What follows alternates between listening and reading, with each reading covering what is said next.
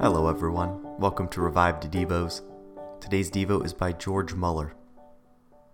The last important point for the strengthening of our faith is that we let God work for us when the hour of the trial of our faith comes. We cannot work a deliverance of our own. Wherever God has given faith, it is given among other reasons for the very purpose of being tried.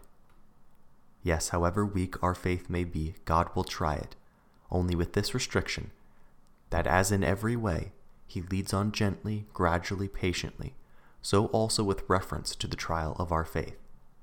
At first, our trial will be very little in comparison with what it may be afterwards.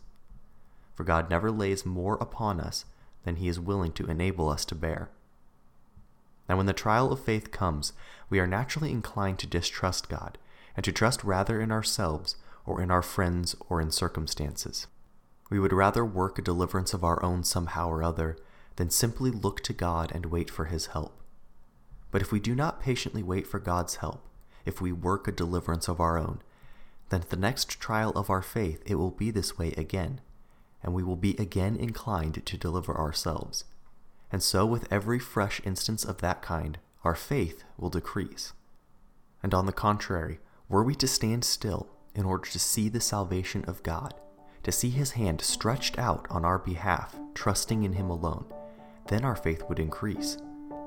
And with every fresh case in which the hand of God is stretched out on our behalf in the hour of trial of our faith would be increased yet more.